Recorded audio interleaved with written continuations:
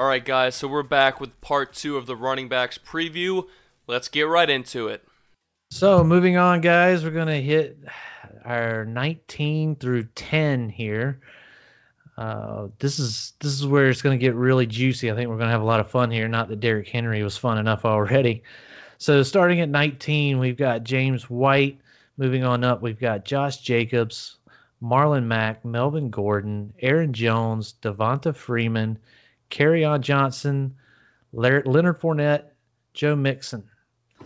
So let's just go ahead and start here with James White. So James White finished as the RB. What did he finish as? It was like 11 or 12. No. What did James White finish at? I think he was 10, I think he was RB10. Scott would have to help me with that, but I'm pretty sure he was RB10. Oh, no, I got him. Yeah, I thought he was running back 7. 7 is what I'm looking 7? at. I didn't even expect him to be that high. I can't believe. I thought I had that all good. Planned out there. Yeah. Yeah, so we have him down here ranked 19th overall after finishing 7th last season. So I find that extremely interesting. Scott, I know you're a big James White truther here. Tell us why you're ranking him so low after the season that he had last season. I just think that with Gronk going, that offense is going to have to transition more into the run, which is why I have Sony Michel ranked a little bit higher than everyone else. And I think when you look at it, there's going to be opportunity there for him. But from a regression standpoint, if you look at where his touchdowns were, I don't think he can have the same touchdown output as what he did last year. And you start looking at his production. I mean, last year, he would have been a top 20 wide receiver just on his receiving numbers. So if you just took out his rushing numbers, and he still would have finished, towards the tops.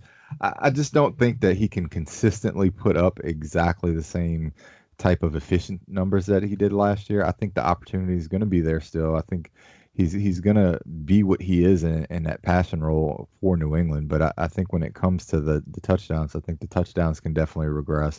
And I think Sony Michel is going to get more run than what a lot of people think. So even last year, he finished as a running back 7. Nobody projected him to do that. He didn't have a history that said, hey, James White's gonna be that guy. The rule's been with New England players, draft the cheapest one, and last year he happened to be the cheapest one.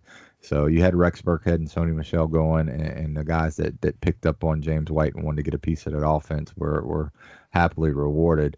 I just think when you start looking at it, I think he's going to come back down to earth a little bit, but still be able to produce enough to give you value for where he's being drafted.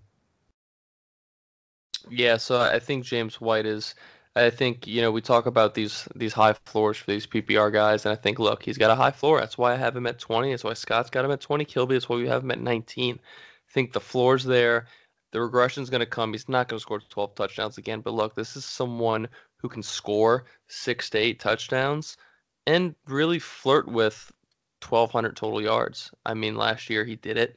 I think the thing about James White is I think the yardage numbers last year, I think that's really accurate. I think the receiving yards might come down a little bit, but I wasn't too overly freaked out about the yardage. I think it was touchdowns last year. I think 12 touchdowns was a little too much for him. I think you take away 4 touchdowns, that takes away 24 fantasy points from him, which probably bumps him down to kind of RB12 territory probably. So I expect James White to be a shoe-in for 800 to 1,200 total yards and at least 5 touchdowns at least. And I think it could be someone who could have huge boom potential. And I think, again, middle round running backs, I'm all for James White. I think no Gronk is going to change the offense a little bit, but I also think it's going to be dump off city for Tom. So I think Edelman and James White are going to feast a lot in PPR leagues. Moving on to Josh Jacobs here, the rookie out in Oakland. Scott's really high on him. I'm interested to hear about this. Look, I think when it comes to Josh Jacobs, you have to look at John Gruden as a coordinator and how he calls those offenses and whatnot. Josh Jacobs has running back 1 upside. He catches the ball. He was lightly used at Alabama. the way Gruden has used running backs all the way back to Cadillac Williams, Tyrone Wheatley, these guys, I think Josh Jacobs flat out is going to see close to 300 touches. I think in this offense and the way it's going to need to operate, and who knows what the hell is going to end up happening with Antonio Brown, I think Josh Jacobs is going to have to be one of the focal points for this offense. So I think when you look at his receiving upside, they do have Jalen Richard there, but I still think Josh Jacobs is going to catch the ball. Lightly used at Alabama, although you saw him produce there whenever he got the ball. I like where he's at as far as the stepping stone to seeing more touches and being the bell cow for this Oakland offense. And I expect that Oakland offense to be able to move the ball better than what they did last year with Antonio Brown and Terrell Williams. So I just think Josh Jacobs is going to be the focus piece. And one of the things you heard John Gruden say whenever Josh Jacobs was drafted was be ready to get the ball. So I expect Josh Jacobs to flourish and have close to 300 touches, and that's what I'm trying to buy whenever I'm looking at these running backs is touches. And where Josh Jacobs is going, I think he's an easy value as far as what you're going to spend for the touches that he's going to get. I like that value Scott's got him at. I think having him at 12 might be a little bold, but look, I think this range, you can crunch these guys together. At least for me, I'm the high guy on Kerryon Johnson, but you look at guys like Devontae Freeman, Aaron Jones, Marlon Mack, there's Damian Williams. There's no real reason that you shouldn't take Josh Jacobs ahead of those guys. I think you really could. I think, Scott brings up good points in that they're going to need a new focal point in that offense. They're going to need someone to get the ball. They're going to need someone to make that offense and keep that offense turning. So I'm just, from my stances, I'm a little nervous about the offense as a whole. I can see that offense flourishing with Tyrell Williams being a nice, number 2 option for Derek Carr in the passing game. I think Tyrell Williams is an incredibly underrated wide receiver. But I think, look, that offense can flourish and Josh Jacobs could do phenomenal, or that offense I feel like could burn into pieces. And I'm just a little nervous about it. Guys like Marlon Mack I like a little more because I like the offense. Aaron Jones, I love the offense, and I think Aaron Jones is really talented. Devontae Freeman, I like the offense, I like the upside. So Damian Williams, love the offense, love the upside. So just a little worried about that offense in Oakland. I think I'm just worried at where that offense can propel Josh Jacobs' ceiling. So I think it's going to be an interesting thing to watch. And I think if you're in a keeper league, I'm aiming for Josh Jacobs. If this was a keeper league right now, I'd probably have Josh Jacobs as an RB1. If that kind of gives any clarity to anybody. Oh, good take there, guys. We're going to move on to Marlon Mack. Andrew, you have him ranked at 16. I have him at 15. And Scott, you have him at 18. I'm a little high on Mack as far as I liked what I saw from that offense last season. We didn't know what to expect because we weren't all the way leading up to week 1. We weren't even sure if Andrew Luck was even going to play, if he was healthy. We didn't know what to expect.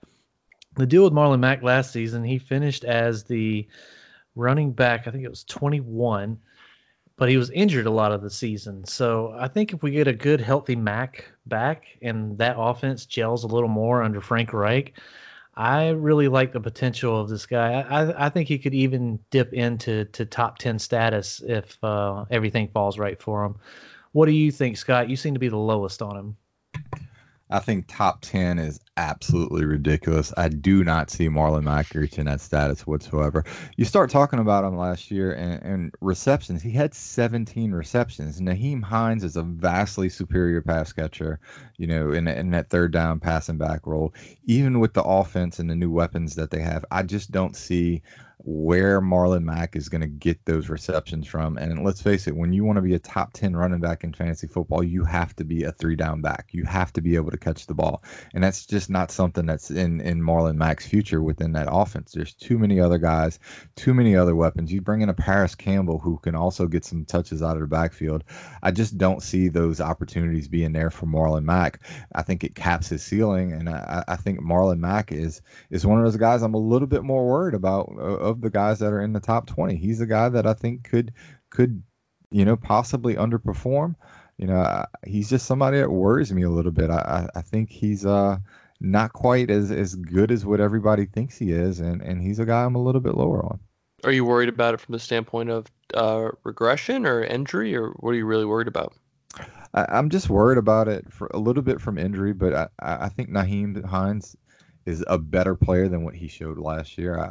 And like I said, whenever I'm looking at it, he just doesn't catch enough passes for me. So I have him ranked right there with Derrick Henry. All the arguments that you're making against Derrick Henry is stuff that I would say, with Marlon Mack. I think they're similar players in their numbers and how they perform and how they're given the ball. I think Mack's in a little bit better offense, but in that better offense, there's a lot of other options that are going to sit there and get the ball. So I just think he's a guy who's capped. I think what you're getting and what you're paying to acquire him is about, you're squeezing all the juice you can possibly get out of this orange.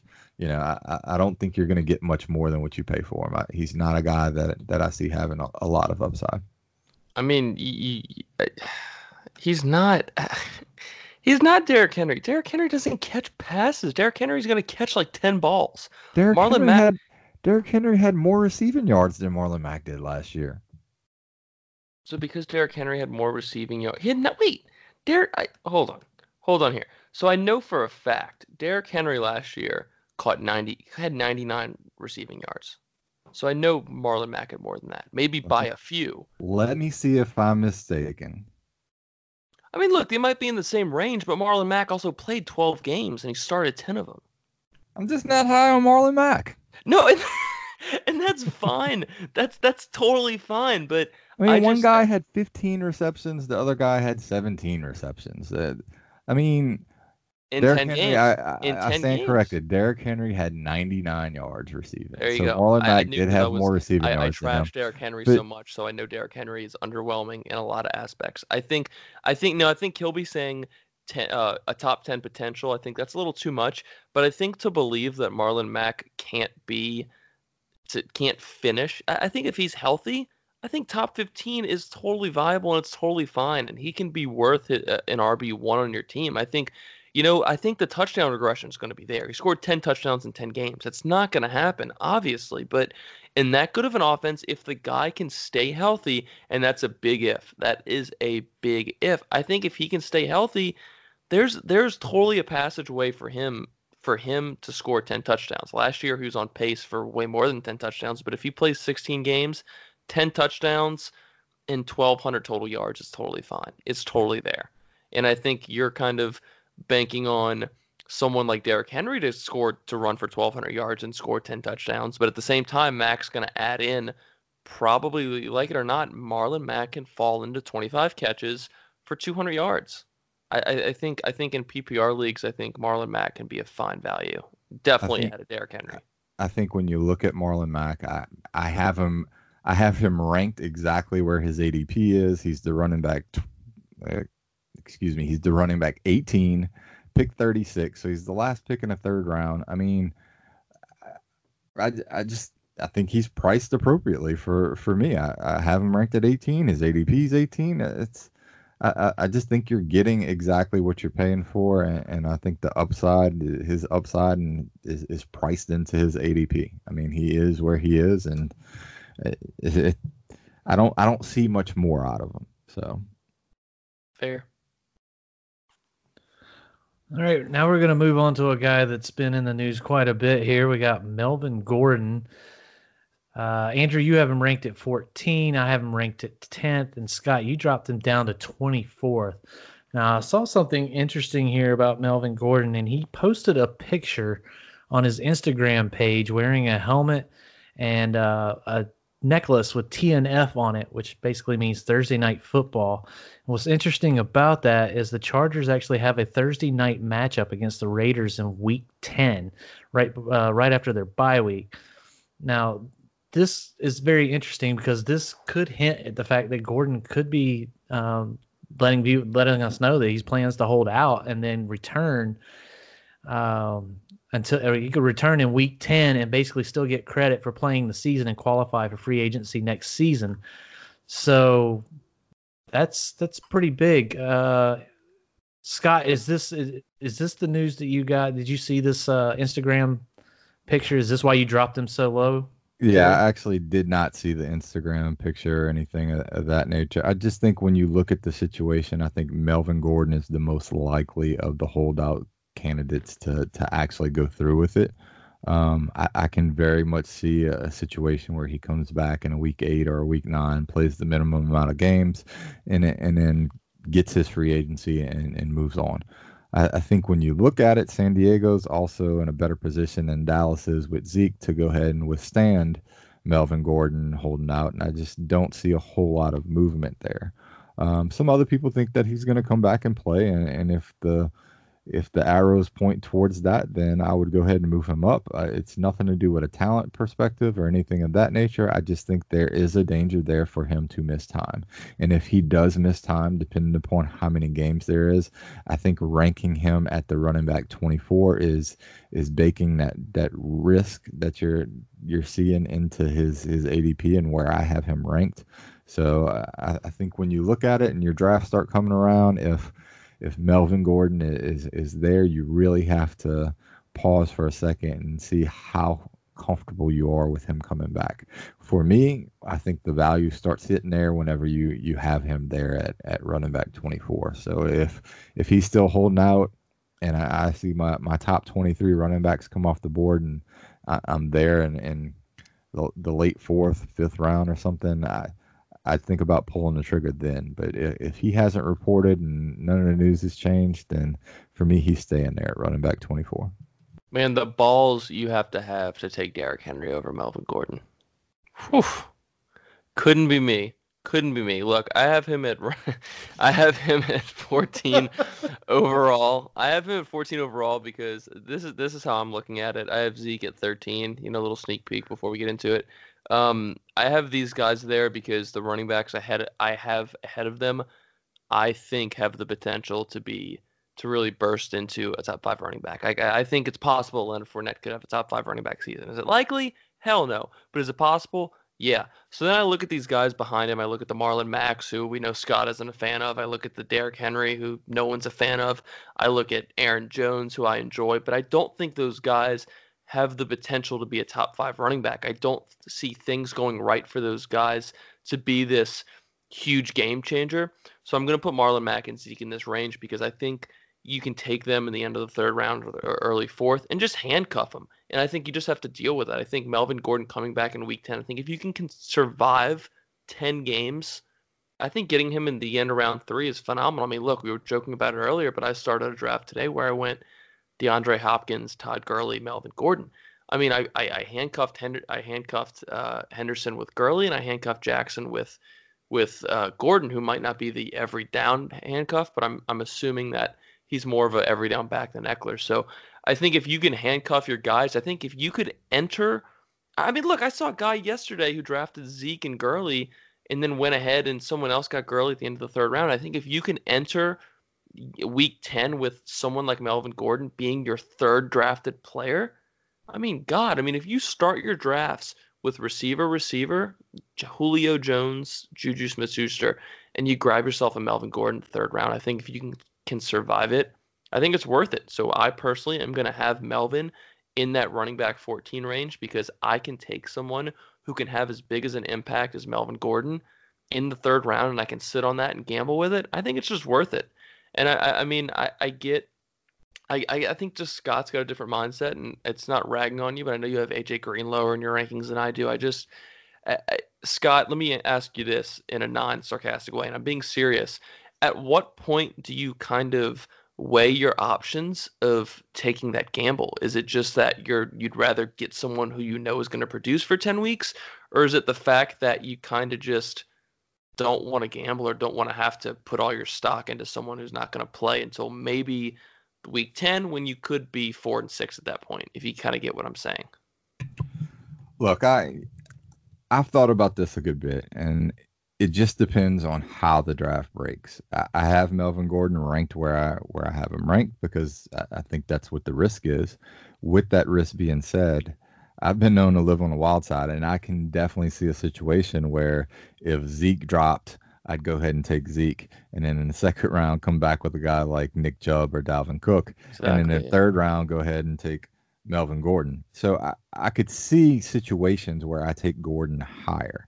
However, if I'm going to stick with a safety net, which is generally what I do with my first three picks, I always say you can't necessarily win your league with your first three picks, but you can definitely lose it if one of those three picks or any of them really don't pan out. And I think there's a situation where you can be missing Melvin Gordon, for 8 weeks.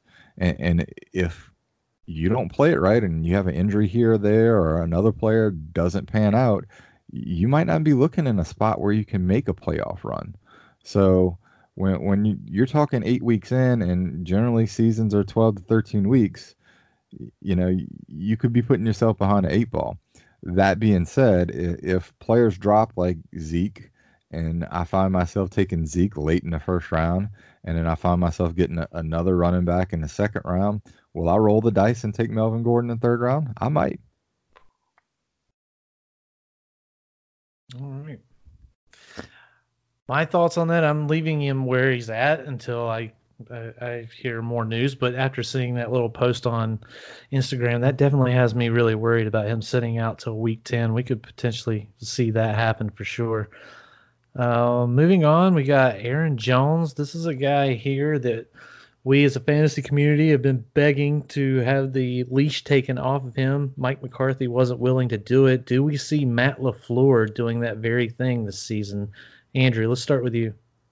God, I hope so. I've always really enjoyed Aaron Jones. I think he's been he's been a great runner. I think last year he was a guy who I really planted my flag onto. I mean, which isn't saying much because I think everyone planted their flag on him in the industry. I think you look at Jones where he was going last year, he's basically free. And he was someone who you looked at that Mike McCarthy offense and you kind of said, just unleash the poor guy. Just unleash him. And once they did, he kind of paid off. So I really like Jones. I'm a little concerned on Matt LaFleur. I don't think we know really what's going to happen with him. So that's kind of my concern. That's why I have him around 15. But Jones is an incredibly awesome talent. He's someone who has really proven himself, in my opinion, to be an NFL starting running back. So I like him in that 15 range. And he's someone who I think if he's dropping into the fourth round of drafts, I think you don't have a choice of passing him up. In my draft yesterday, I was facing Jones in the fourth round, and I went Chris Godwin over him for some reason. I probably should have just went Jones. I just didn't want to start my team with 3 running backs. But I think you look at someone like Aaron Jones, and I think he's really got a firm grasp of being an NFL running back. And I think he's someone who, if he can play 16 games, if he can stay healthy, I think 1,000 yards is a given, and probably a great offense led by the greatest quarterback to ever step on a football field. Blasphemy. I had to add that part just for you. But we agree on Aaron Jones, though, so let's hear it. Well, to be honest with you, Aaron Jones is just a guy that I've struggled with. I think the talent is there. Just for some reason, he's not a guy I end up with in a lot of drafts. I mean, last year, number 6 production premium, number 9 yards per touch. So the efficiency and the production there, the talent's there. We have a new coaching staff. Hopefully they'll move away from the Jamal Williams experiment that the last coaching staff was doing, because Aaron Jones is just a supremely more talented running back than what Williams is. You look at Player Profiler, his most comparable player is Christian McCaffrey. And we'll get to McCaffrey a little bit later. So it's kind of interesting just to see where they have him as far as like some of the metrics. But I think Jones is a guy who can actually break out this year and play above his ADP. We talked about Marlon Mack a little bit, and I think Jones just has more upside in the receiving department. Last year, he only had 26 receptions, but he was injured for some of that. I just think the upside's there with this offense to go ahead and maybe finish higher than what his ADP is. I think he's definitely a value there where he's being drafted, and he's a guy I'd be interested in if I can just manage to get him. I just don't end up coming out of drafts with him very often. I'm right there with you. I don't ever get a ton of Aaron Jones either. I don't ever get any Melvin Gordon, so that's why I'm never really too worried about that. Moving on to Devonta Freeman. Andrew, you have him at 18. Scott and I both agree with having him at 14 here. That Atlanta Falcons offense got rejuvenated last season. And now here's a guy who's been injured the last 2 seasons, but prior to that, He put forth, let's see, 2015 he was the number 1 overall running back, and then 2016 he was the number 6. Then 2 injury seasons. So this is a guy that I see he's fully healthy. Reports coming out of camp is that he's got a stronger burst. He's cutting like he's never cut before, and this is a team with Super Bowl aspirations. He's got Julio Jones and Calvin Ridley out there to help take some pressure off of him. Andrew, since you're the lowest on him, let's see what you have. What's your thoughts on Devonta Freeman here? Devonta Freeman is interesting in the fact that I think the talent is undeniable. I think you look at what he did in I think it was 2015 where he was running back number 1 in fantasy. It was either 2015 or 2016, and there's a lot of talent in that offense. But what I'm concerned about with Freeman is I think there's injuries. I think there's injuries that you look at someone like Odell Beckham and you're like, okay, well, he's had injury problems. What if he gets hurt? It's like, okay, well, he fractured his ankle. He had hamstring issues. Like, there are some things.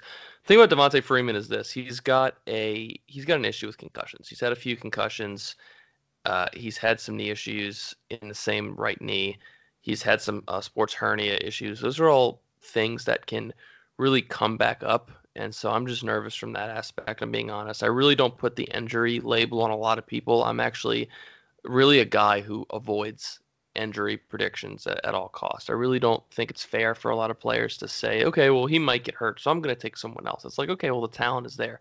But while the talent is there, it's someone who's dealt with concussions, and that shit reoccurs, dude. I think that stuff finds a way to happen again, and so it just makes me incredibly nervous that I'm just going to take guys like Kerryon Johnson, who I think have higher upside. I'm going to gamble on the Zeke Elliott's, the Melvin Gordons, the Aaron Jones, even the Marlon Macks. I think Marlon Mack has some injury concerns in his own right. But you look at Devonta Freeman, and again, sports hernias reoccur, concussions reoccur. You look at sportsinjurypredictor.com. It's a really cool tool if you're ever into fantasy drafts and you're worried about guys like AJ Green and stuff like that. I think it's a cool website, and they have his chance of injury, at over 50%. And I'm worried about it. Running backs take enough hits as it is, and I'm not really too high on Freeman, and I'm just kind of worried about it. Scott, what do you think? Yeah, I just think the value is there for Freeman. You talked about it earlier. He's had a year of producing as the running back 1. He's coming off of injury, but now you have Tevin Coleman going. So I think you're getting a discount for the talent that's there. You're getting an injury discount, and then on top of it, you're possibly getting more of an enhanced receiving role with Tevin Coleman going. We talked about it a little earlier. I'm not the hugest Ito Smith guy. So for me, I'm just comfortable with that Atlanta offense in particular and having Devonta Freeman attached to it. And I think where he's going, I think you have some of those risks baked in. So for me, I'm comfortable taking him, at his ADP or even a little bit higher, depending upon where he goes. But, I think he's there for a bounce back year. I agree. I think this offense is primed to be explosive this year. They're in a tough division, but I definitely could see Devonta Freeman being able to get back to his form from 2015-2016 season. Next guy we're going to talk about here is Kerryon Johnson. Andrew, you've got him at 11. I have him at 18. Scott, you have him at 16. I think I'm a little lower on him just because I'm low on this Detroit Lions offense as a whole. With Matt Patricia there, Matthew Stafford doesn't really have a security blanket anymore. They brought in Danny Amendola, who can dump it down too. But how many games is he going to last? Like 4, 5, maybe.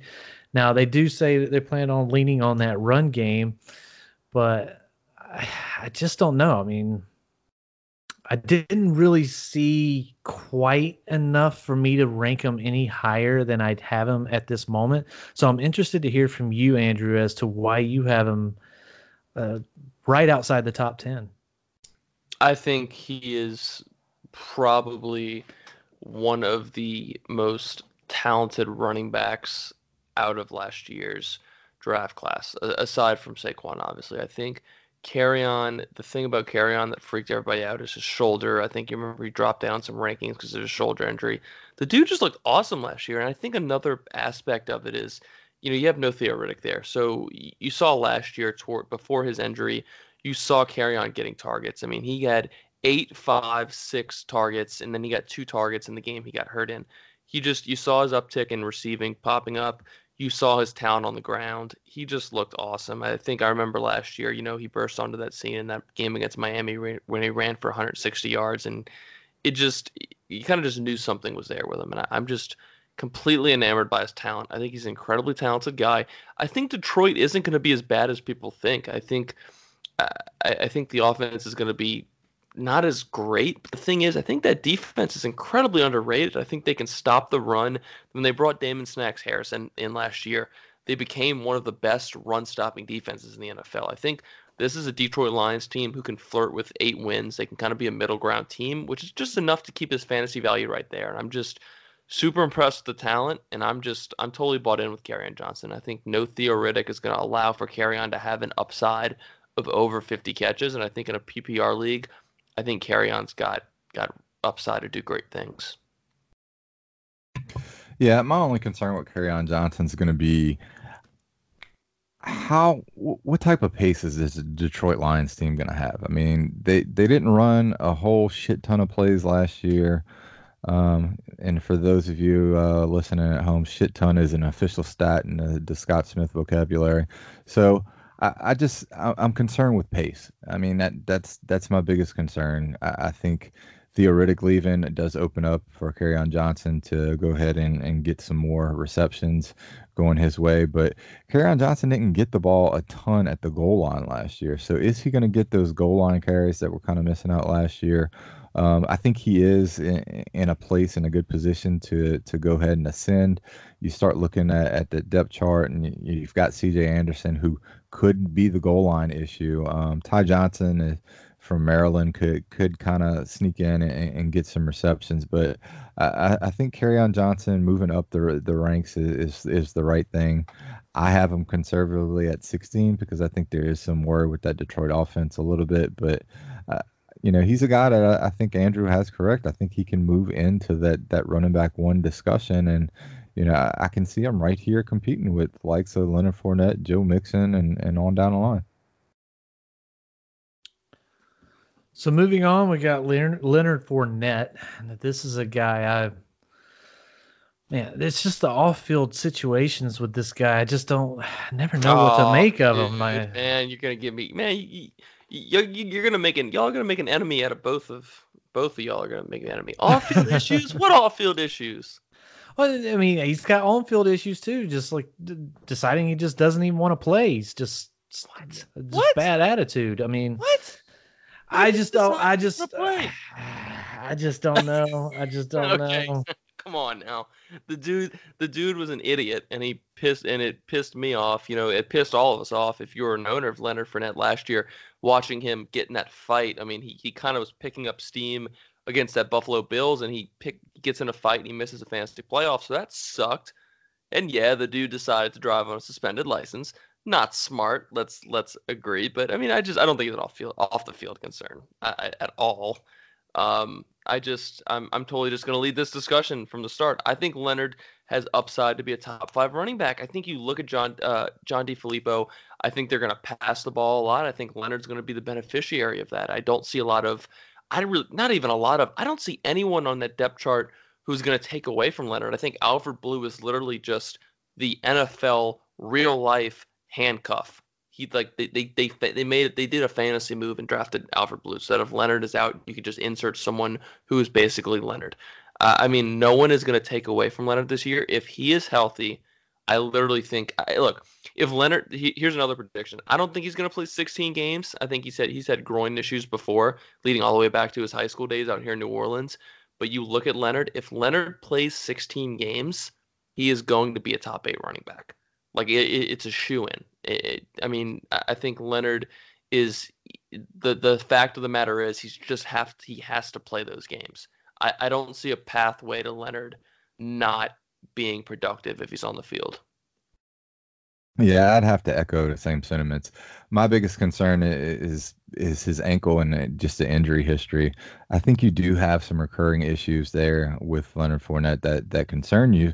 But let's face it, the Jaguars have been consistent and remain steadfast with their dedication to Fournette and feeding him the ball. They started to build a lot of offense around him with the offensive line and the focus on that over the last few years. We talk about DeFilippo coming in, and I think what you're going to see, you're going to see Leonard Fournette involved a lot more in the passing game. He's probably played in just about the worst offense that could be built for him for his skill point. And even during that time with Blake Bortles at the helm, he was still the running back 7 and running back 12 in points per game. So I think the only thing you really have to worry about here is the injury history. So if injuries pop up, you're going to end up seeing the same thing that you've seen in the past. But on the games that he's healthy, you're talking about top 5 running back upside. And I think that's what you can look forward to if he can stay healthy in that DeFilippo offense, catching more passes. So he's a guy that I definitely have my eye on. I've been seeing him drop to the 3rd round a lot of times. And if he's there in the 3rd round, I'm taking him, especially if I went wide receiver at the start. I think you look at last year, Jacksonville lost 305 targets last year, including TJ Yeldon and some of their other guys. They have to replace 305 touches and targets, and I think Leonard's going to feast. I think, like you said, Scott, this is a guy who, if he stays healthy, it's a given. It's just a given. And then you add in the fact that, again, they're playing one of the easiest passing schedules, some of the worst secondaries. If Nick Foles has any success in the passing game, I just do not see a way that Leonard does not feast. And I know we talked a lot, Kilby, but did we convince you that Leonard is a nice human being and a good fantasy option? I don't have anything against him as a person. I honestly, I think it's more the injury situation there that worries me. The fact that he hasn't played a full 16-game season. I'm excited to kind of see if this offense is able to transition and become something better than what we've seen, the garbage that we've seen over the past couple of years with Nick Foles leading the way there. And if Nick Foles can pull it off and hit his receivers, now the receiving core is a little iffy. There's some guys there, but it's still a little iffy. If he can get some chemistry with those guys and take some heat off of Leonard in the box, then I could be convinced. I could be convinced to take him if he falls to me in the right place. But I'm not reaching. I'm not looking for him in any regards. If that tells you anything. Anything else about Leonard Fournette, guys? No, I think we're good. Yeah, good there. Okay, let's move on to Joe Mixon here. This is a guy we're all pretty much right about the same here. I'm the highest on him at 9. Thing about Joe Mixon here, I mean, the offensive line has had some injuries to it. Got AJ Green going down. So right now that offense is already struggling out the gate, and we haven't even got to week 1 yet. So I'm going to throw it over to you, Scott. What are your feelings towards Joe Mixon and this offense this season? Look, I'm not super thrilled about the offense. I'm not sure that the new coaching staff is going to be able to reproduce a lot of what the Rams have been able to do. But the one thing you got to look at when you're talking about Joe Mixon is there were only 7 running backs last year in the NFL that had 200 carries and 50 targets, and Joe Mixon was one of them. So from a volume standpoint, he's there. He's not attached to one of the better offenses, but I think you're getting what you pay for at that point in the draft. When his first few running backs, the top ones come off the board and we start getting to this tier, you have to look for that production. And I think that production is going to come from the volume that Joe Mixon's getting. He has the talent. He's got Le'Veon Bell type talent. So I just think it's a matter of riding out the volume and making sure that you pay for and get the volume that you're looking for in this point in the draft. So I'm comfortable with Joe Mixon if I miss out on some of the other top guys. The problem that I think I run into with Joe Mixon is I like some wide receivers that go in this range better. So I don't have anything against Joe Mixon. I just think in the range where he's being drafted, I might tend in my personal philosophy to lean a little bit more towards some of the wide receivers. Yeah, I think the thing about Joe Mixon is just I'm a lot of concerns about that offense. I think something that running backs really feast on in fantasy is volume, and I think he will get that volume, which is why I have him in this range. But look, I think um, again, I coming out of that draft, I had Mixon rated above Leonard Fournette for these rookie running backs. I think the talent for Joe Mixon is off the charts, but just worried about that offense. I'm really worried about that offense. I think that they could be fine, but at the same time, I think they could be a dumpster fire as well. So I'm just a little nervous about it. The talent is there, but I think Joe Mixon, I think his range as running back 10 is perfect. I think you take him above Leonard because he's got a better history of not getting hurt. And I think you take him over Kerryon Johnson because he's got more of a track record and more of a more of a pathway, I should say, to targets and volume. So I think running back 10 is just perfect for Joe Mixon. It's just kind of really all I have to say on it. All right. Well, we will move on to one of the biggest hot topics since the end of last season. And that's going to be Todd Gurley. We have him at 10 overall. Andrew and Scott, you both have him at 9. I have him at 11. I don't know what to make of this situation. It really scares me, and I know that a lot of people are saying that this has just been blown out of proportions. It's a little too much. I personally look at it as it's a 16-week season. It's a grueling season. The man has arthritis in his knee. We saw him pretty much. He wasn't even able to really even play in the playoffs. I mean, C.J. Anderson took over.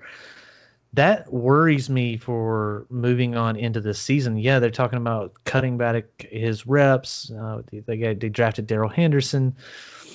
I just tend to be worried that at any moment that knee could flare up, and then suddenly this guy is not going to be available. I mean, if he fell to me in late second, third round, I might take a chance on him. But even then, I'm not going to be excited about it. And if you can change my mind, please let me know. Andrew, let's start with you.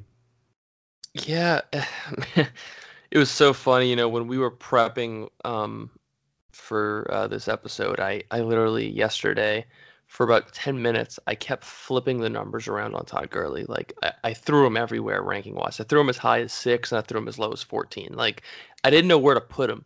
And my thing is this: this could all.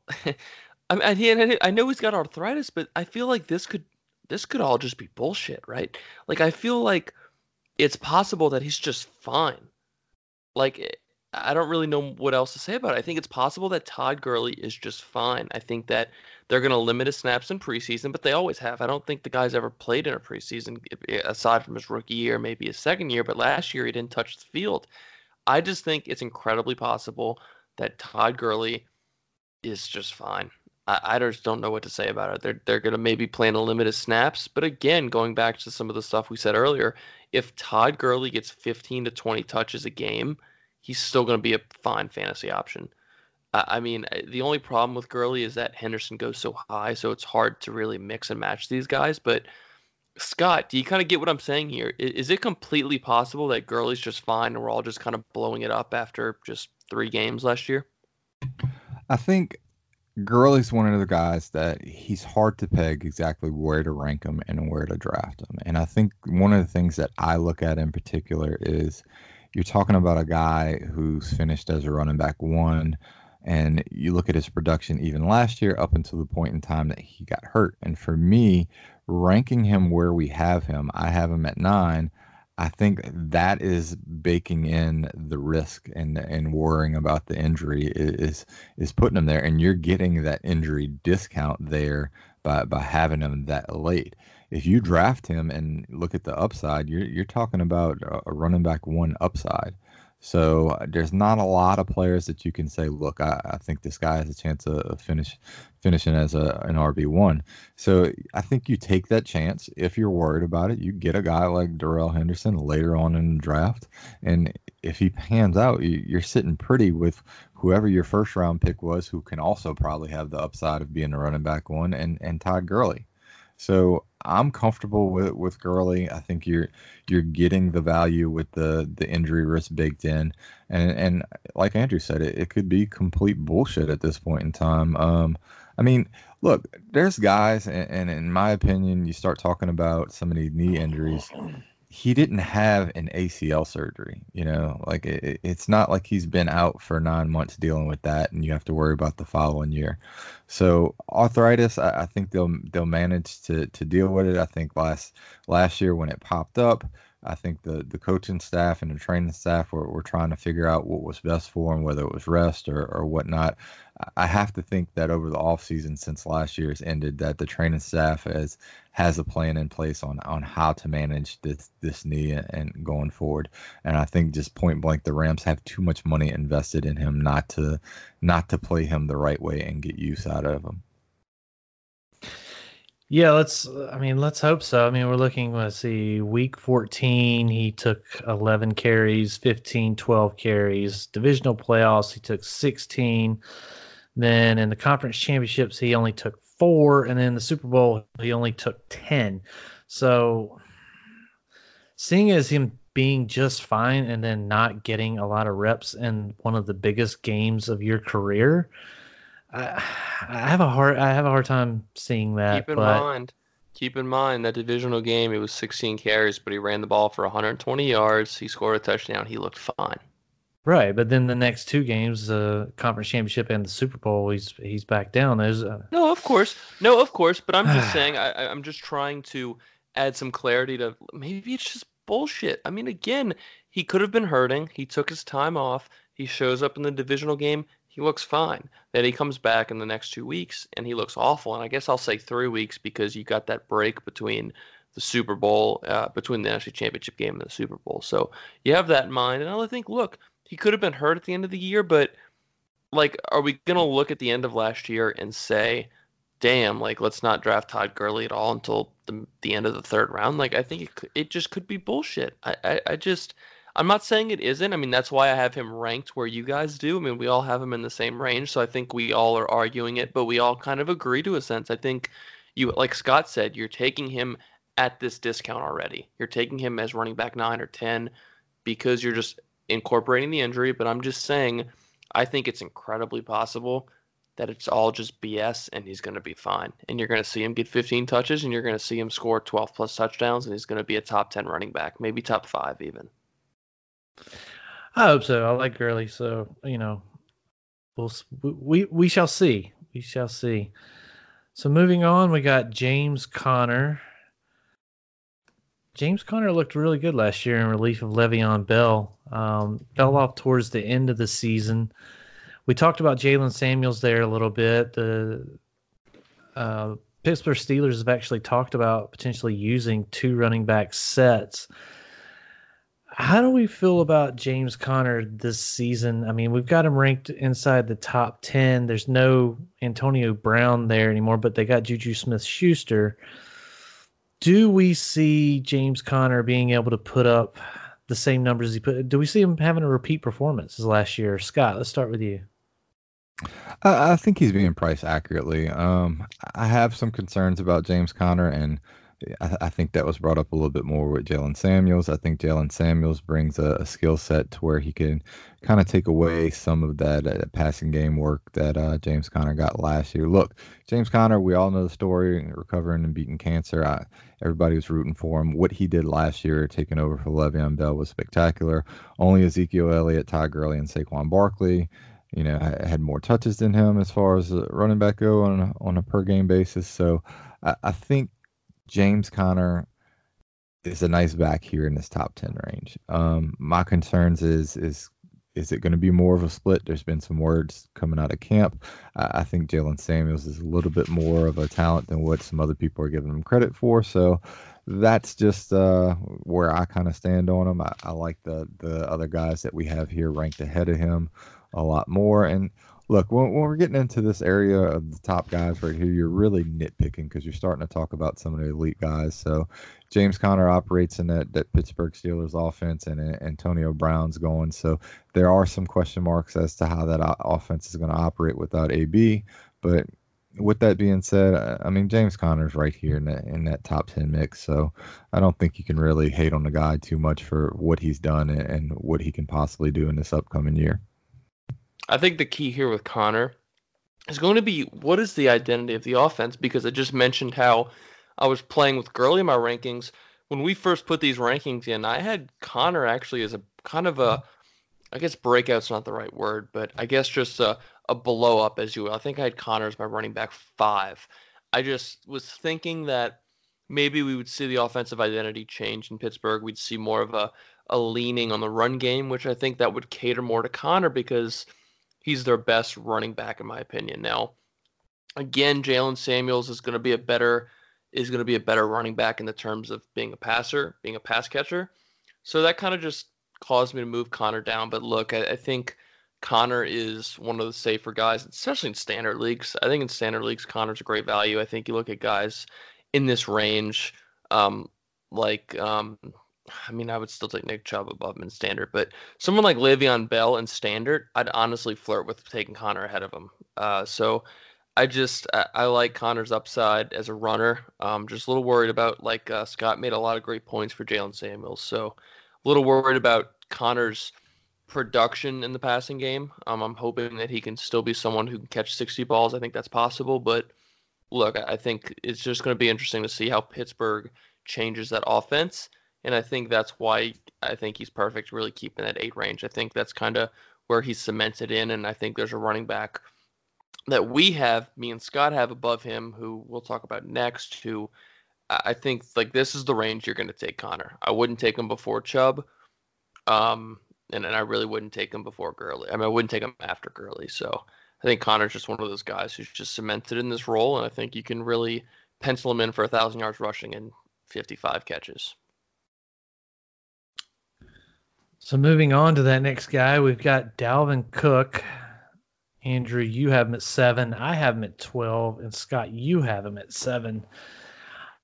I'm going to have a hard time. I'm going to have a hard time trusting Dalvin Cook. I mean, the injuries, he hasn't been able to stay on the field for me to trust him. Now, the one exciting thing I do see as far as what's going on there in Minnesota is the fact that they do have Gary Kubiak coming in as the offensive coordinator. And my question is how will Dalvin Cook adapt to that, to the zone running game that Gary Kubiak's going to bring in? One of the things I've heard is that Alexander Madison actually fits that scheme better, but we're not going to see Madison over Cook here. I mean, Cook's definitely the more talented of players. My concern is definitely it's just going to be the injury. Like, can this guy stay on the field? That just makes me so nervous when I'm taking a guy in this range. So I'll let you guys take over and try to convince me to try to take him. I don't know if you can, but we'll see. Scott, let's start with you. Look, Dalvin Cook's one of the guys that I'm targeting in almost every draft there in that second round. It's kind of a toss-up between him and Juju as to who I want more in the second round early if I'm drafting late. I think, we talked about the Gary Kubiak effect, that whole Shanahan zone read offense. I think it actually fits Cook's ability perfect. And everything that Minnesota's done shows that they're kind of dedicated towards Cook. I don't have an issue with Madison. And if somebody is concerned about Madison, he's one of the cheapest handcuffs that you can get. He's going off the board at like pick 149, running back 54. So he's back there, and you can go ahead and get him if you're concerned about Cook. I think you look at the draft. They drafted Bradbury out of NC State, and he's clearly the best center in the draft. So they've made adjustments to that offensive line, and like it or not, Zimmer wants to run the ball. Part of the reason why DeFilippo left and was because he was bumping heads with Zimmer. He wanted to do different things. I think you're going to see a lot of running the ball there in Minnesota. I think you look at what Cook did late in the year and saw once he got healthy how he looked. And look, the numbers are there. Like when he's on the field, he can get some explosive plays, and I think he's going to catch the ball as well. I just don't view Madison as much of a threat towards Dalvin Cook's production. I think Madison will get some, vulture a touchdown here or there away from the goal line and be used basically just to keep Dalvin Cook healthy. So I think he'll kind of move into that Latavius Murray role that they had last year in Minnesota. But I think Dalvin Cook's definitely on the verge of a breakout this year. I think he stays healthy. He's going to be one of those guys that's up there within the top 5 running backs. I couldn't agree more. I think people really need to just keep in mind, for starters, know your draft room, know who you're drafting with, know what site you're using, how the rankings stack up. But look, that is more of a reason to gamble on these guys. So you look at a Damian Williams, you look at a Dalvin Cook. When you can get their handcuffed for next to nothing, just draft them. Go for it. And I think you look at what Dalvin Cook did in those 10 games last year. He caught 40 balls. He ran for 600 yards. He averaged almost 5 yards a carry. Dalvin Cook is an incredibly talented running back. The only thing I'm concerned is I share Kilby's sentiment and maybe Scott's as well. I'm just worried that hamstring can stay healthy. That was the injury that he dealt with last year, and that was something that he had never dealt with before. So I think that's a positive. You look at a Leonard Fournette. Leonard dealt with some groin and hamstring issues in high school. He dealt with it at LSU, and he's dealing with it now. So I think you look at someone like that, and you're really concerned. But then you look at a Dalvin Cook, who's only had a hamstring injury once, and he tore an ACL on the last year in his rookie year, and an ACL. I mean, it's not nothing, but ACL injuries are so easy to come back from nowadays that ACLs really have been diminished. So I'm confident that if Dalvin Cook stays on the field, he's going to be an amazing talent. And I think this is someone who has the potential to be running back 1. And I think in that offense, you have Adam Thielen, Stephon Diggs, Kyle Rudolph, Irv Smith might play into a little bit. You have a really good passing game, and I think you really can't sell out for the run if you're a defense going up against the Vikings. So I think everything really has set up for Dalvin Cook to be a top running back if he can stay on the field. Yeah, and I think you look at last year, once they did fire John DeFilippo, over the last 3 weeks, Dalvin Cook was the running back 7. So that's right there where I have him ranked. I think Gary Kubiak coming on makes a big difference. So I'm interested in trying to get him in as many drafts as I can. I'm all on board with Dalvin Cook this year, and he's one of the guys I'm definitely targeting. All right, sweet. I don't know if I can bring myself to do it, but if I have to, I'll take you guys' advice because I do like Kubiak. I do like running backs that are running in that scheme. So we shall see. Next, we've got Nick Chubb. This is a guy I'm really excited about here. Now, I noticed before we had him, and this was something that worried me. I'm not a superstitious guy, but we all had him ranked at 6. We had him at 666 across the board. So I'm kind of glad you changed it to drop them down a little bit, Scott, just to get that superstition off my mind there.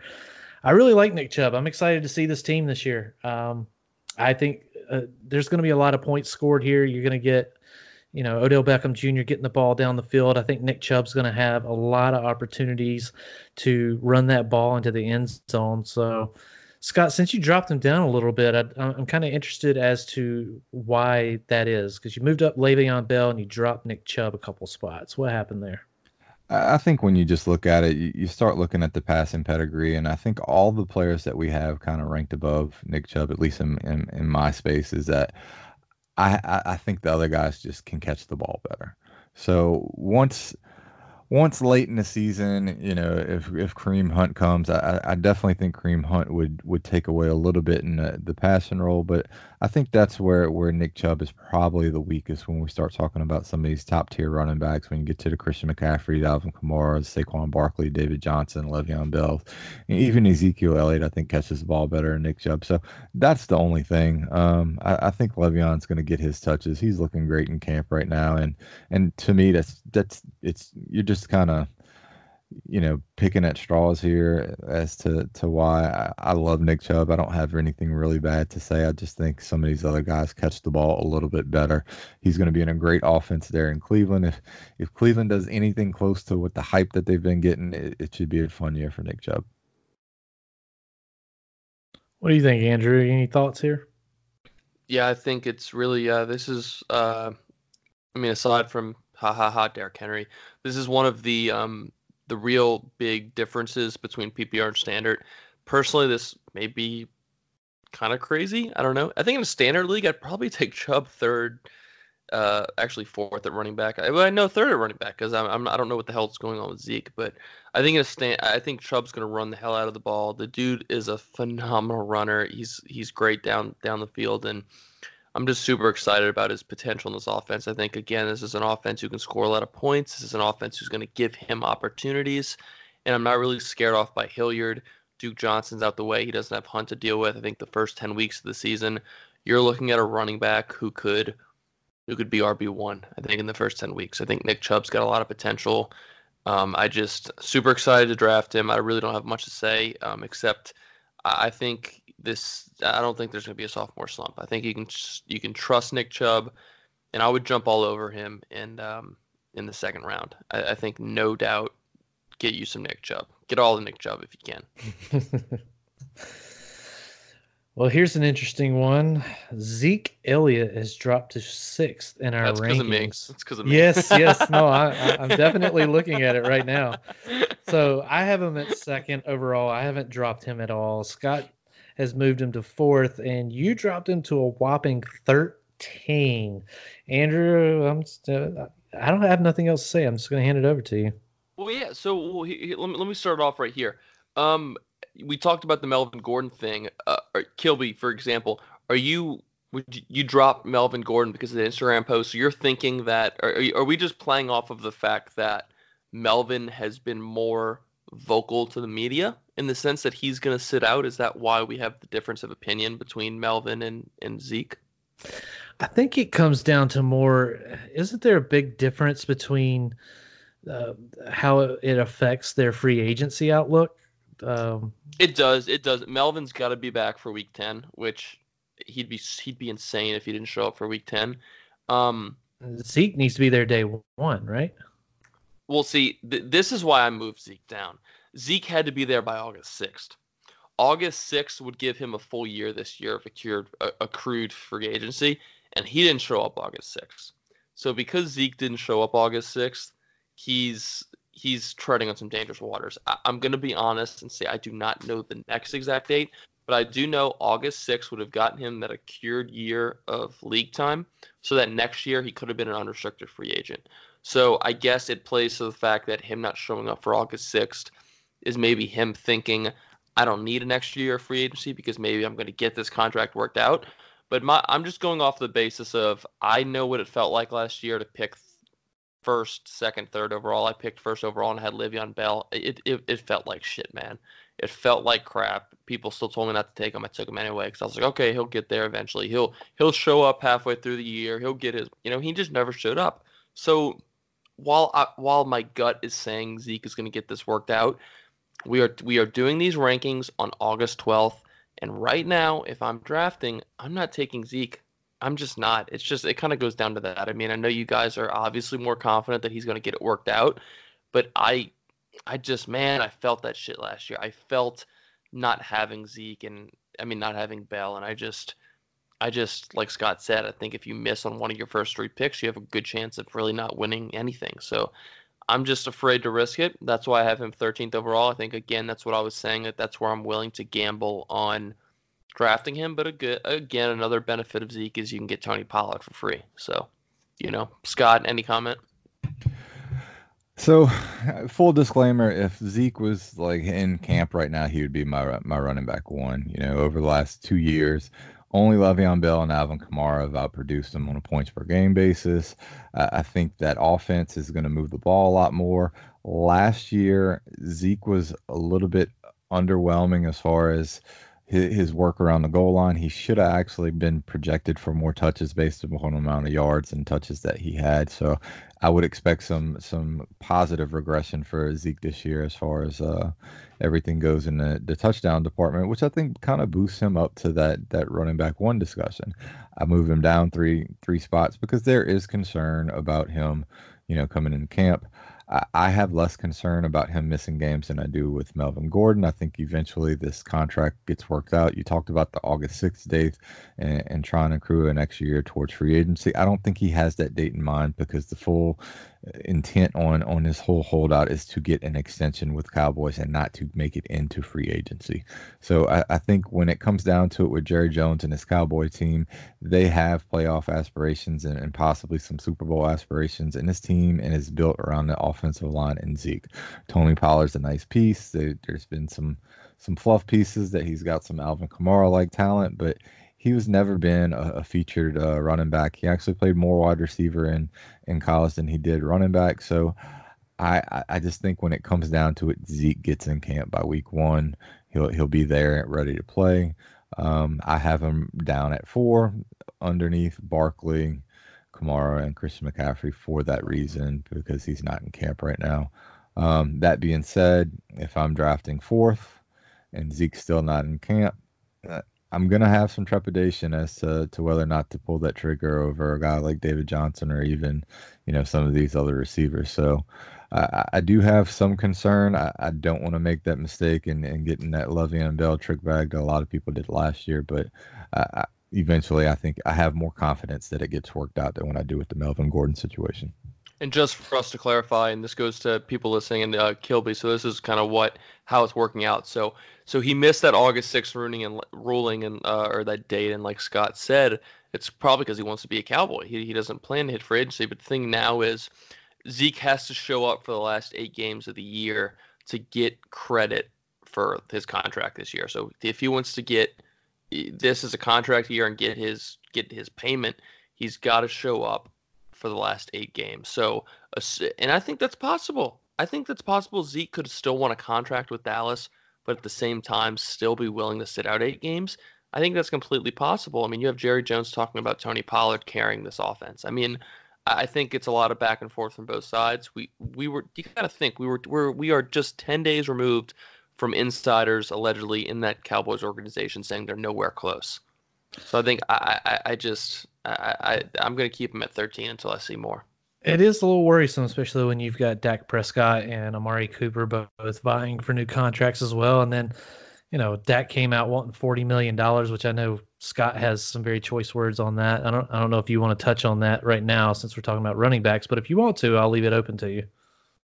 I just think it's absolutely retarded if Dak Prescott or almost any other quarterback thinks they're worth $40 million right now. All right. Aaron Rodgers is. Yeah. Okay.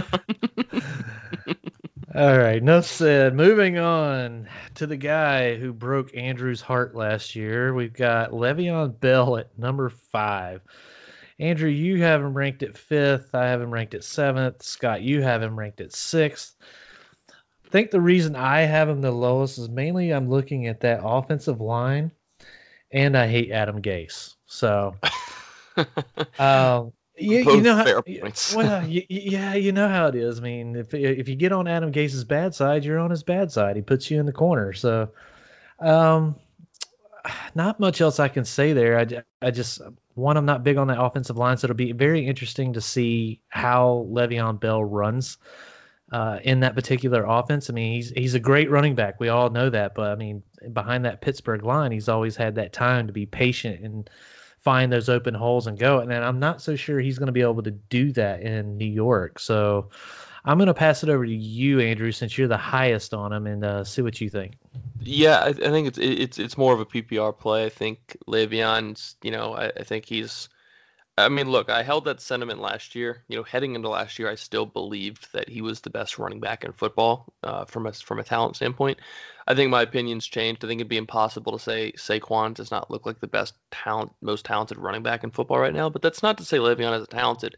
The thing that is really important here, and take this into consideration, Le'Veon missed the open portion of training camp, and Adam Gase made this comment. And while Adam Gase looks like he's drugged up half the time, I think he was true in saying it hurt the team because Le'Veon Bell is an interesting runner. I mean, he's this patient guy, and for offensive linemen, they have to learn to block for that guy. They have to learn that while they're pulling to the left, Le'Veon could be going to the right. I mean, there's a lot going into that offensive line and how Le'Veon runs, and he didn't get a lot of work with that offensive line.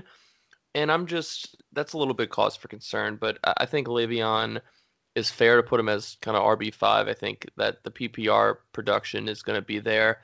My only true concern is, like you said, maybe Adam Gase decided to pop some pills before the game. His eyes are all wide. He's sniffing salts, and he leaves Le'Veon in for 10 touches. I mean, I don't know. Adam Gase has had a history, it seems like, to just screw running backs over. So I don't know. I'm a little worried about it, but I think 5 in PPR is the fair place to put him because I think he's got way more catch upside than really anybody anybody behind him in fantasy football, aside from your James Whites and stuff, but I'm not really counting them in that range. Yeah, I actually think Le'Veon Bell is going to be rejuvenated after having a year off. I'm not the biggest Adam Gase fan, but even talking about that, Jay Ajayi ran for 1,272 yards in an Adam Gase offense there in Miami that had a shitty offensive line. So even the offensive line concerns here in New York don't concern me as much. I think it's all about volume with Le'Veon Bell. I think Le'Veon Bell is going to get the volume. Is he going to have some down games? Yeah, you're not going to see the same type of production you saw in Pittsburgh with a lot better offensive line and Ben Roethlisberger and Antonio Brown moving the ball down. I think some of the scoring opportunities will be down as far as the touchdown department goes, but overall, I think Le'Veon's still going to get his touches. He's still going to catch balls. I think he's still going to get yardage. I think he's priced appropriately. The guys we have above him are all attached to better offenses, with the exception of probably Saquon, who's in about the same boat as what Le'Veon is. And let's face it, Saquon's a younger, more athletic Le'Veon Bell at this point in time. So I think where we're pricing him is appropriate. I think when it comes down to it, you get what you pay for with Le'Veon Bell. You have the proper expectations with him there in New York, and we're going to see what happens. I don't have too much concern about Adam Gase, even though I'm not a huge fan. Like I said, seeing Jay Ajayi do what he did in Miami under Adam Gase alleviates some of those concerns. So I think Gase will adjust the offense towards Bell the way he needs to. And if Sam Darnold does what some people think he'll do, then everything should be great. Moving on, we've got David Johnson at number 4. Andrew has him ranked at 4. I do too. Scott has him at 5. This is a guy that I was looking at as potentially the number 1 running back overall. I came to my senses because, one, when you're taking a guy that high, I want someone more reliable. So I can't take him number 1 over it all because I don't know what to expect from that Cliff Kingsbury offense. I'm excited to see it. I'm excited to see a coach get in there and put David Johnson in situations that fit his skill set, which is getting him out into space. So, I mean, the guy was in one of the most putrid offenses we've seen in a long time last season in Arizona, and he still found his way into the top 10, finishing as the 9th running back overall. So what do you guys think? Scott, what's your thoughts on David Johnson here? Look, when it comes to David Johnson, it's all about the Cliff Kingsbury effect. I think last year, David Johnson was the most misutilized piece in fantasy football just across the board. That offense was mismanaged from the top down, and I think you're going to see something different with Cliff Kingsbury. When you start talking about his teams that he coached at Texas Tech, it was all about pace. And I think that's the big thing that's going to be with Arizona. They're going to run a bunch of plays this year. When Cliff Kingsbury was at Texas Tech, his teams ranked 2nd, 1st, 10th, and 4th in plays per game, over the college football season. And Arizona was 31st last year. So I think that's going to be the big change. You have Kyler Murray coming in, who is heads and shoulders above what Rosen is. And I think you're going to see them move the ball a lot better than what they did. And, just last year, they were talking about David Johnson having a 100 reception season, having 1,000 yards and 1,000 yards. I think that's viable this year. I think it's lofty still, but I think David Johnson, it could definitely have a 2,000 total yard season, and there's not a lot of guys that you can say that about. So I'm all on board with David Johnson. I'm comfortable getting him as the 5th running back, provided that Zeke comes back. So I'm all in. So if he's there and I'm drafting in the proper position, I have no quarrels taking David Johnson.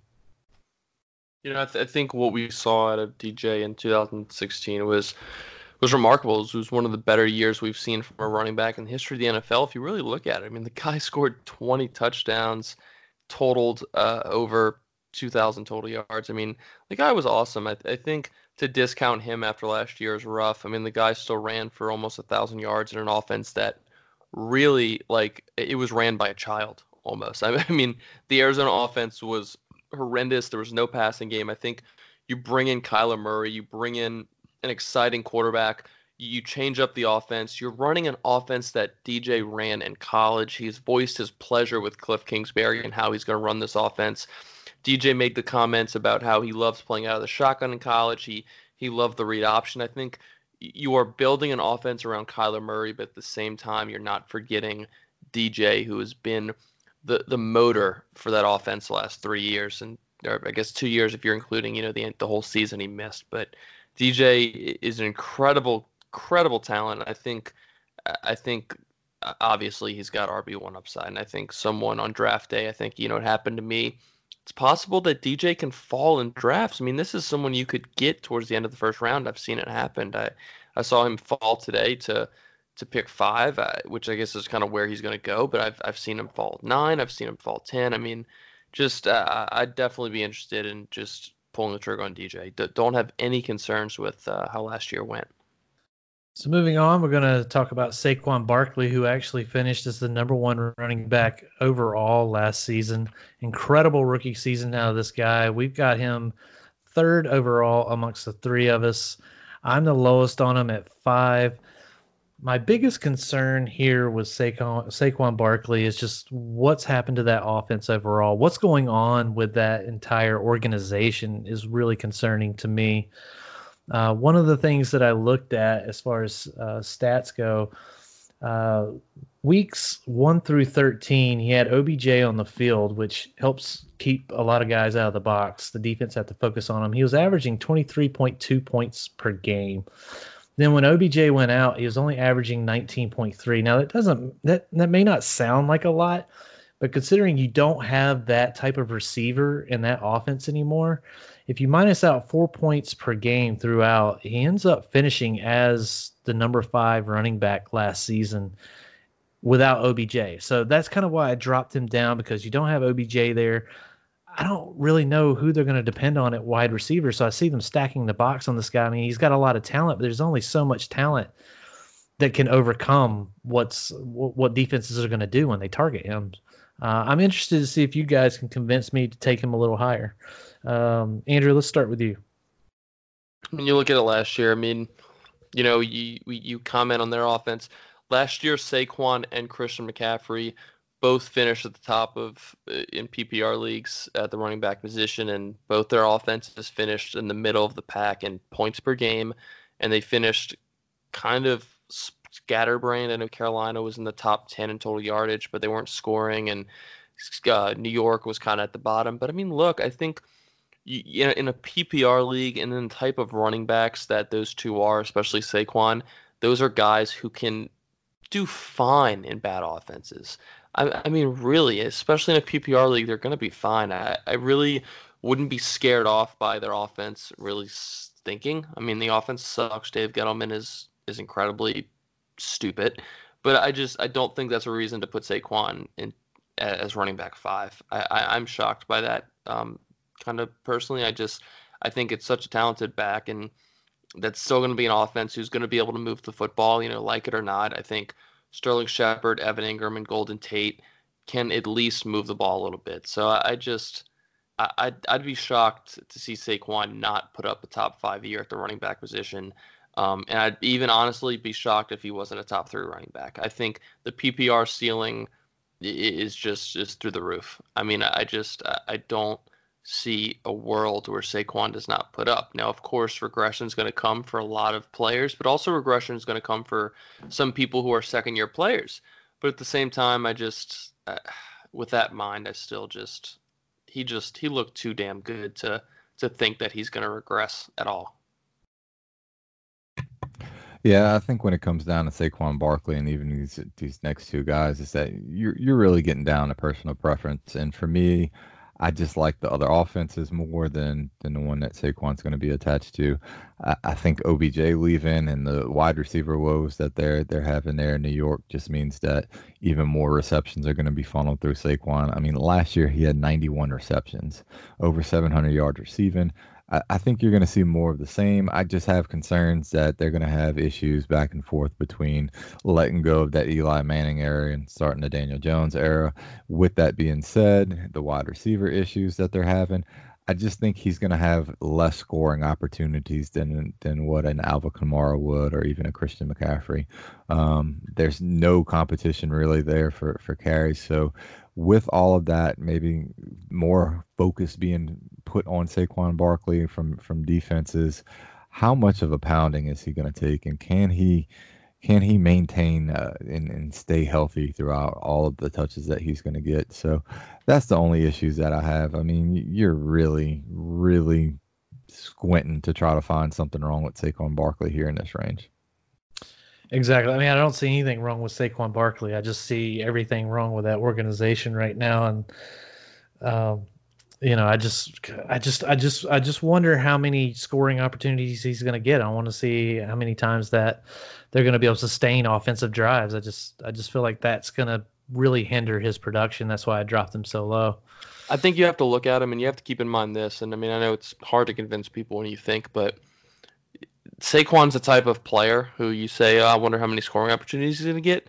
The dude's going to create 5 scoring opportunities out of nothing. I mean, the dude is a freak talent. It kind of goes to what Scott was saying. It kind of just comes down to personal preference because it's really hard to nitpick Saquon, but he's the type of talent who can create scoring opportunities out of nothing, especially for a really crappy offense.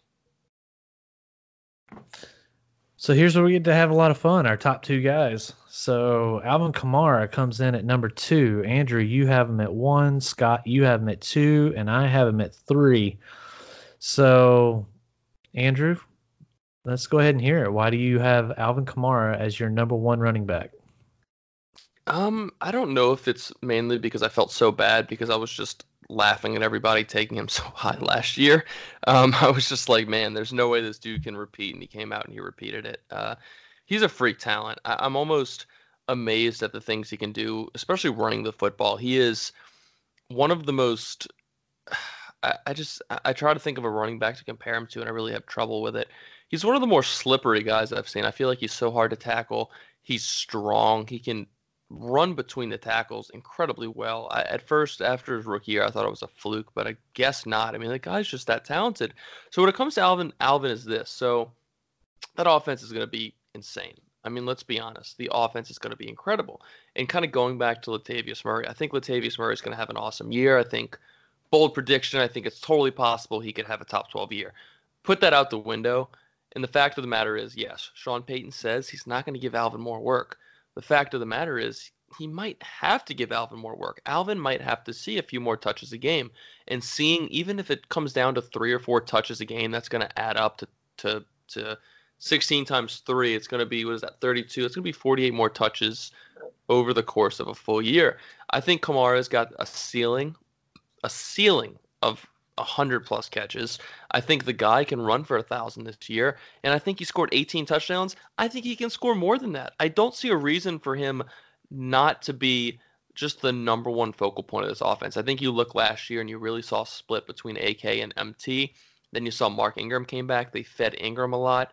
So you kind of had this convolution of weapons in that offense. Now Ingram's gone and they're not going to focus on Ingram. It's going to be Kamara and MT. Now you have Jared Cook.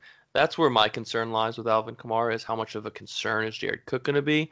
But again, it just comes down to personal preference. I just think that in PPR, I think Alvin is just an awesome player. I think he's above McCaffrey, and we'll touch on McCaffrey next. And I can save my reservations for that, but I just think he's a safer player than McCaffrey.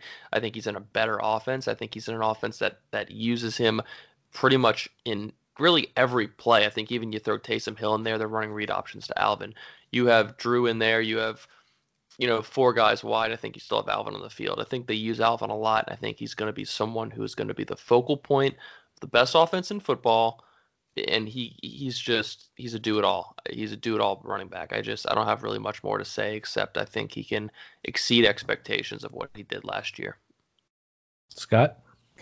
Yeah, I mean, I can't argue with anything that Andrew's saying. Alvin Kamara is one of the premier backs in the league, and he's going to do what he's done. I think he's one of the most fluid backs I've ever seen. The way he just glides through, it's incredible. It's like his athleticism is effortless, even though he's not the most explosive guy. He just makes it look so smooth compared to other running backs. For me, the big difference between him and McCaffrey, the reason why I kind of lean a little bit towards McCaffrey is, like it or not, Kamara's got a little bit of competition there for touches in Latavius Murray. So I think Latavius Murray can steal some of the goal line work. With that being said, there's still a lot of opportunity to go around.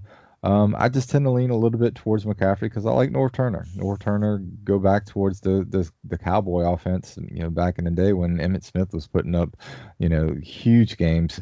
That was the big reason why McCaffrey was supposed to take such a jump last year. You saw it come to fruition, and lo and behold, McCaffrey's there. But both of these guys produce as a running back one, and if you took away their rushing value, they'd still be wide receiver twos. So they're about as safe as you can get. They have everything you need from a three down back.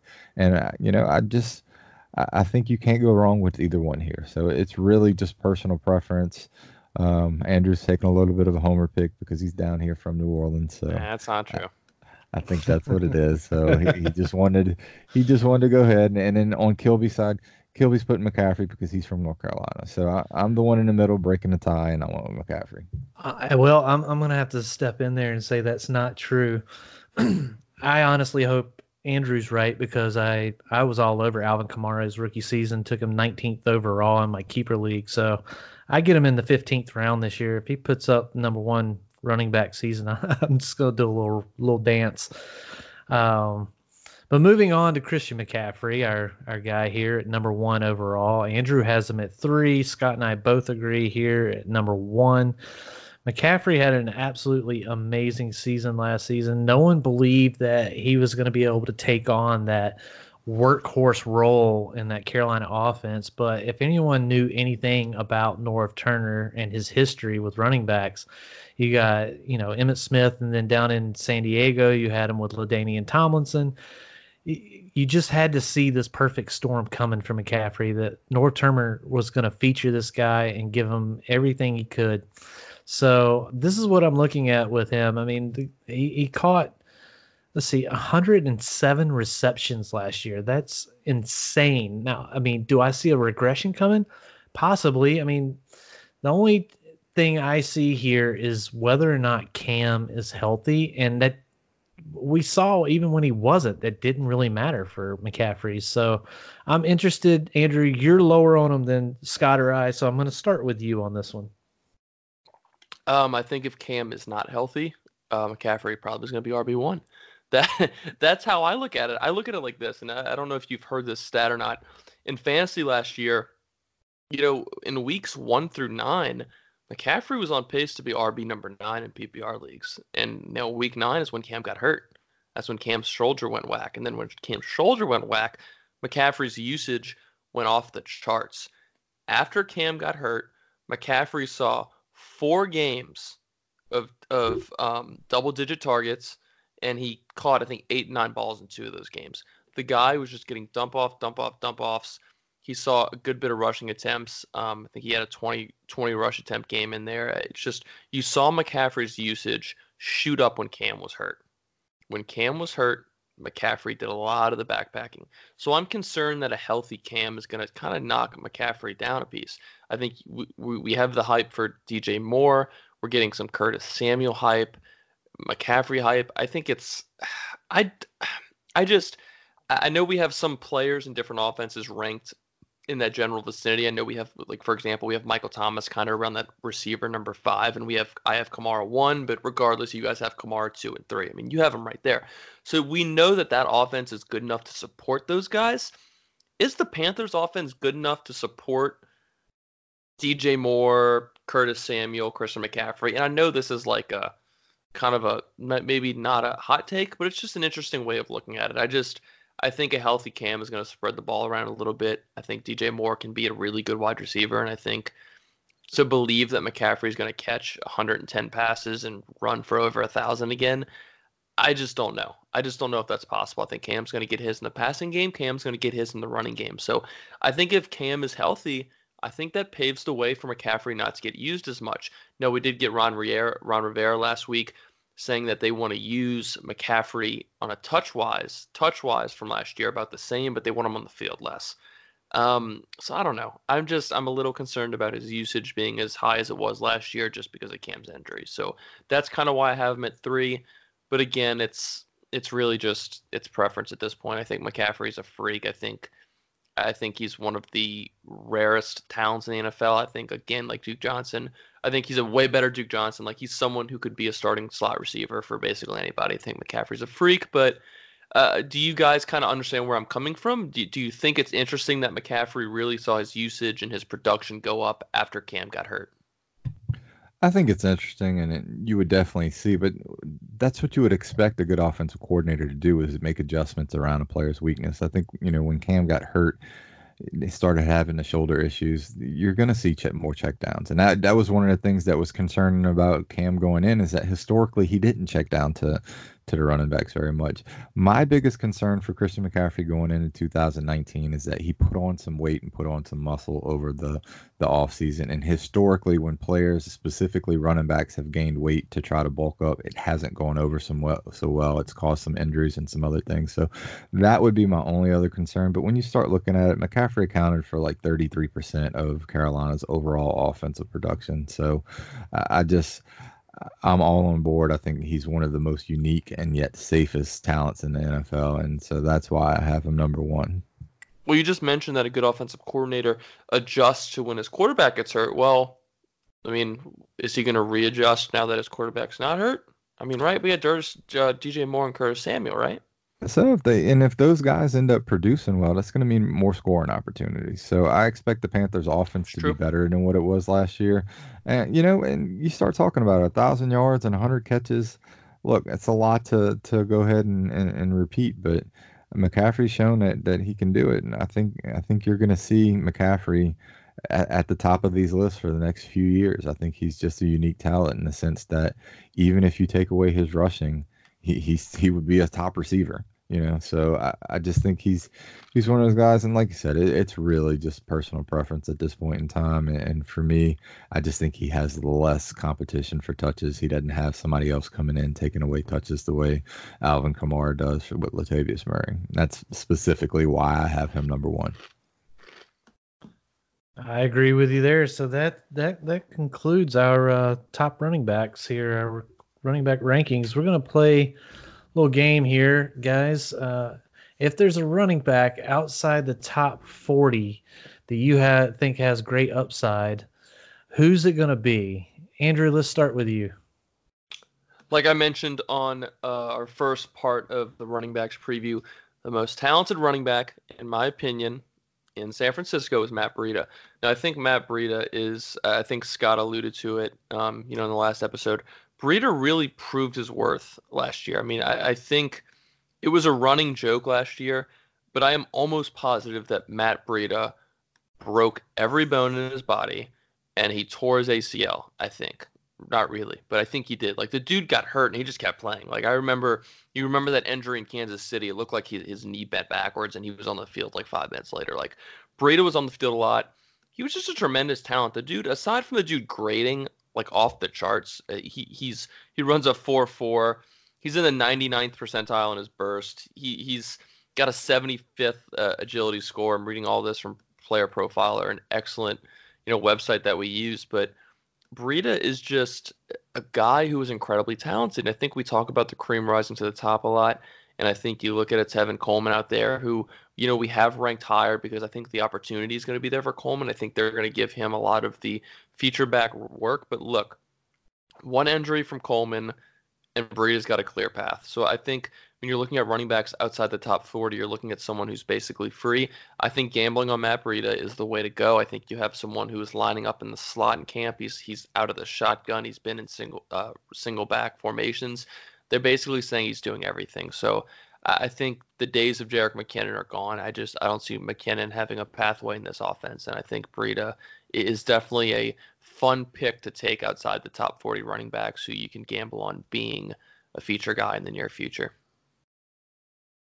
Yeah, I'm actually going to go way deep on my dive. I think somebody outside of the top 40 that you can get off the waiver wire or you can get with your last pick, he's basically free, and that's Chase Edmonds. We talked about the hype for that Arizona Cliff Kingsbury offense, and I think Chase Edmonds is vastly underrated right now. Currently going as the running back 78 at pick 253. That's free money right there. I think if Arizona's pace and their offense is running as many plays as we expect, I think there's going to be a standalone role for Chase Edmonds to come in and get 10 to 12 carries and still give you some value on top of what David Johnson does. So, and the upside, if David Johnson does happen to get hurt, which David Johnson is an older prospect, older running back there, I think Chase Edmonds brings a skill set that will fit in nicely with that Arizona offense. And I think he can have some huge upside as somebody that can then come in. You know, he played well in college. He come from a small school at Fordham, but 5'9", 205. He's got a 96 percentile agility score. So, you know, I'm pretty pumped up about him. I think, you know, as a deep late round free guy, I think you can. I don't think there's too many guys that are going to have better upside for free. I actually really like that one simply because we know how Cliff Kingsbury is planning on running as many offensive plays as he can. There's no way David Johnson can be in there for all of them. He's going to have to be spelled. So Chase is definitely going to get a lot of look there. For me, it's going to be Damian Harris. I like the Matt Breida one, but I'm going to go with Damian Harris here with that New England offense. I mean, we saw what he did in Alabama senior year. He had 876 yards, good for 5.8 per carry, 22 receptions, but we know that most of those receptions are going to go to James White. I could just see potentially here that Damian Harris gets a small role, able to get some touchdowns, goal line carries, and if Sony Michel goes down, which with his injury history is quite possible, Damian Harris could fit. I mean, hey, even if Sony Michel just fumbles the ball, we could see Damian Harris on the field. And we know how Belichick feels about fumbling the ball.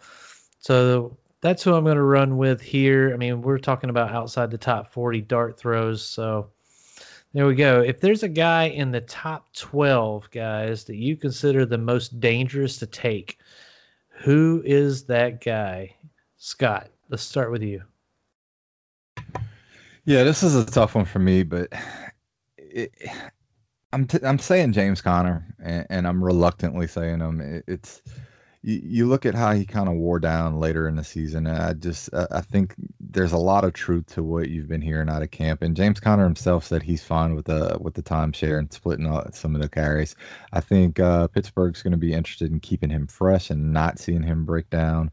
I think, like it or not, cancer can take a lot of a pounding on your body. He did well last year. He lost the weight and everything, but more or less, I think it's a Jalen Samuels issue. I just think Jalen Samuels is going to take away some of that passing work. He proved himself as a jack of all trades last year, and I think they're just going to use him a lot more. So I don't expect James Conner by no means to be a bust or anything like that. I just think there is a pathway there with AB being going, this Pittsburgh offense kind of being in a transition and trying to figure out what they're going to do.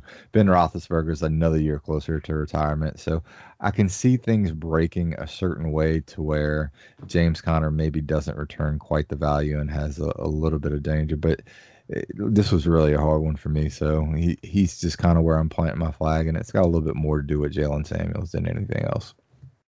Andrew? Yeah, this is really hard for me as well. I think, I didn't want to take the easy way out here and go Gurley. I think Gurley would have been the hot pick if we really all wanted to be honest about it. I think, we can all see a possibility of arthritis acting up and Gurley, messing up. But hey, that's why we have Gurley ranked where we do. I'm going Joe Mixon. I'm a little concerned about the offense just imploding. I think it's possible that AJ Green, while I like taking AJ Green earlier than most people, I think it's totally possible that AJ Green just doesn't come back to who he is this year and he blows up. I think there's possible that Tyler Boyd doesn't, have the year that we saw him have last year. I think it's just completely possible for things to implode in Cincinnati and, first year head coach down there. The track record, on their new coach is not, one to really look at. And I don't know. I'm just kind of worried that their offense could implode and Mixon could not really put up the numbers that we'd expect to see out of a top 10 running back, top 12 running back. So that's kind of where I'm going to put my flag at. But at the same time, I'm kind of like with Scott. I'm not really advising against my pick. I'm just laying out the possibility that I think it could definitely happen. For me, I'm going with Dalvin Cook here. I stated it earlier. I'm just really concerned about those injuries on top of it. They have one of the top 8 worst offensive lines. One of those things I just don't know how I can take them within this range. I just want to stay away from them. That's just how I feel about them, just because I haven't been able to see them stay on the field. I just prefer to take somebody that I feel is going to be there for 16 games or at least 14 games. So top 5 upside outside of the top 5. I'm going with Devonta Freeman here. One, we've seen him do it before. 2015, he finished as the running back number 1. 2016, he finished as number 6, just outside. And then he had 2 injury-riddled seasons. Now that he does have Tevin Coleman there to steal some touches from him, I don't have a lot of faith in Ito Smith or anyone else in that backfield coming in to really steal from him. I think Devonta Freeman is just on a path to be able to jump back into that top 5. That offense is gelling.